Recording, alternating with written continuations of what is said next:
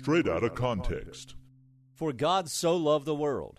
I can do all things through Christ. Behold, I stand at the door and I know the plans I have for you, declares the Lord. God's not wishing for any to perish, for by his wounds you were healed. I pray that you may all prosper and be in good health. Where there is no vision, the people perish. Ask and it will be given, seek and you will find, knock and it shall be opened to you. Judge not that you be not judged. Train up a child in the way he should go, and an eye for an eye. Repent and be baptized. We're just lifting up the name of Jesus. You ask me anything in my name, if my people who are called by my name. You know, you've heard these verses.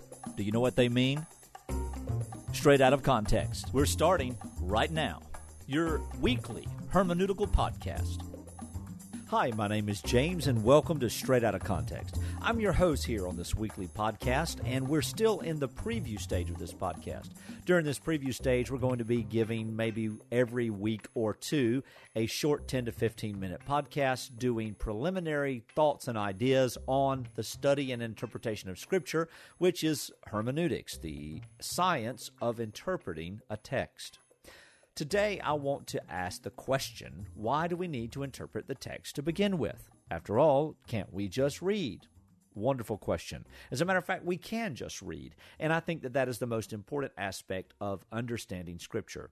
Instead of just going into the 5th chapter of John, verse 6, why don't we just start reading with John? Why don't we begin to just read the Gospel of John because we want to understand the Gospel of John? After all, there's indicators in the first century that is exactly what the early church did. The letter was to be read, or the Gospel was to be read, and then, of course, we see that the early church, they devoted themselves to the apostles' teaching, and thereby they began to study even more deeply the Scriptures. One thing I want to share with you today, though, is in that attempt to read, we need to read with the right eyes. First and foremost, we need to read with spiritual eyes, and that is only going to happen for those who are truly born of God. In other words, unbelievers may have an academic view of Scripture, and they may even believe some of the things that are contained therein, but until we are actually born again through the Holy Spirit, we will not have a spiritual mind. The Bible actually teaches that those who are in the flesh, that is the natural man, the unregenerate man, are hostile to God. They cannot comprehend Him. And indeed, they do not seek after Him. So when we come to the Bible, we need to recognize that we can understand what is being taught within its pages because the Holy Spirit, God, He actually can help us to grasp it. Another eye or point of view that we need to have when we're reading Scripture is to remember that the text that we're reading is thousands of years old. No, not the language that we're reading, especially for us who read English. It's not that old. But the text originally was written thousands of years ago. The New Testament in itself is over 2,000 years old. So we need to recognize that there are a lot of things that may or may not make sense to us if we try to cram the Bible in its interpretation and also application into the 21st century. So we need to realize that as we're looking through the text, this letter was written to a people who are 2,000 years away from us in antiquity. Also, there are 2,000-year-old authors. In other words, they use things and phrases and words and nuances and syntax that may or may not fit our present-day life. Therefore, we need to look at the Bible in its original intention by understanding who wrote it and who read it first. And in doing so, we can understand a little bit better as to the intention of the author's meaning. Now, let's talk about meaning for a moment. When we see this big 2,000-plus year gap between our time and the time of the original writers and hearers, we need to realize that there are some things that will be difficult to decipher. But those are very rare in Scripture. For example, if we start thinking about the qualifications of a pastor that we see written to Timothy by the Apostle Paul, and we see that the pastor should be a one-woman man or the husband of one wife, we try to say, well, what does that really mean? And there's been a lot of controversy and debate on exactly how to understand that and apply that text. Some people say, well, a man must be married. It's implied that he has a wife and he must love her deeply. Some people say he must be married and can only have been married once. Whether through divorce or death, a second wife would disqualify him. Some people would say, well, he shouldn't be a polygamist. Do we really even think polygamy was practiced during the first century, especially with the Jewish people?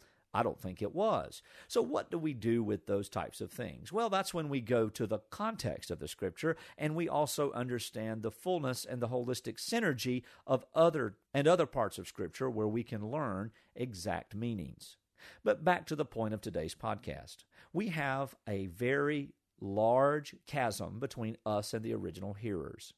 And while that doesn't make a huge difference, it needs to be in our mind so that when we see small things pop up, we don't put them into our own setting. Let me give you an example. If we go to the first letter to the Corinthians that Paul wrote in the New Testament, we see the idea of wisdom, of soothsayers, the wise of the age. We see all sorts of expressions on orderly worship. And if we're not careful as we're reading, our mind's eye will take us to a place where there's a lot of people wearing tunics and sandals, sitting around in a Palestinian culture, and a Greek culture, and a Jewish culture, and they're all sitting there neatly and nicely and quietly on the floor with their scrolls out, and some man standing up at a half-made lectern, and he's just teaching Scripture. But that was not practiced in the first century. We'll also think about the Lord's table. And if you want to learn more about some of the practices of the church, tune in next week on our Are You Listening podcast, which is our short daily, and we'll talk about some of the interesting things that we do in the traditions and practice of our church. Think of the Lord's table. Did they pass out little tiny things of wine? Did they pass out little tiny things of grape juice? Did they pass out little wafers or unleavened bread? No, the first century church actually ate a meal together. It was known even as the love feast, where the church would assemble as often as they were able, each person bringing certain types of food and beverages, mostly wine, and then they would get together and eat for the purpose of eating. They would then exercise in obedience the remembrance of Christ and his death on the cross through the bread and the wine, then the blood and the body of Christ. So in that, we often think, well, they were doing the Lord's table the way we do. No, they didn't do it like us at all. And these are the types of things I think we need to understand. Most importantly, as we begin to apply Scripture to our daily lives, and pastors, as we begin to apply Scripture to the life of the church, we need to be very careful to remember that there is a big difference. Now, you might say, how are we supposed to know what's really going on in the Scripture? Well, there's two things to keep in mind in that. Number one, the theological truths that are found in Scripture have no respect to the culture. The culture has no bearing on their application in the sense that we learn them and understand them and apply them, especially in a spiritual sense.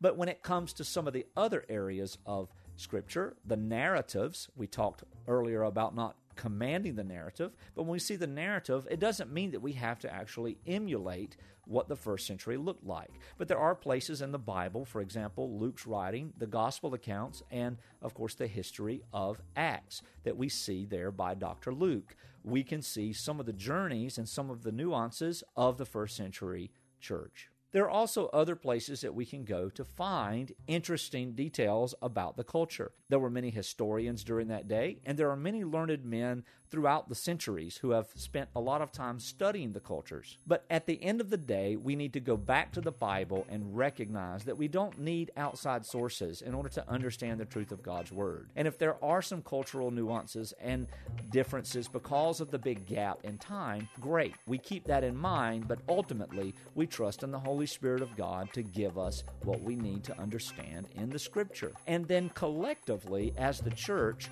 we then have a safety net because we know that what we think is not as important as what was taught. That is another podcast in itself. Thank you for listening. Talk to you soon.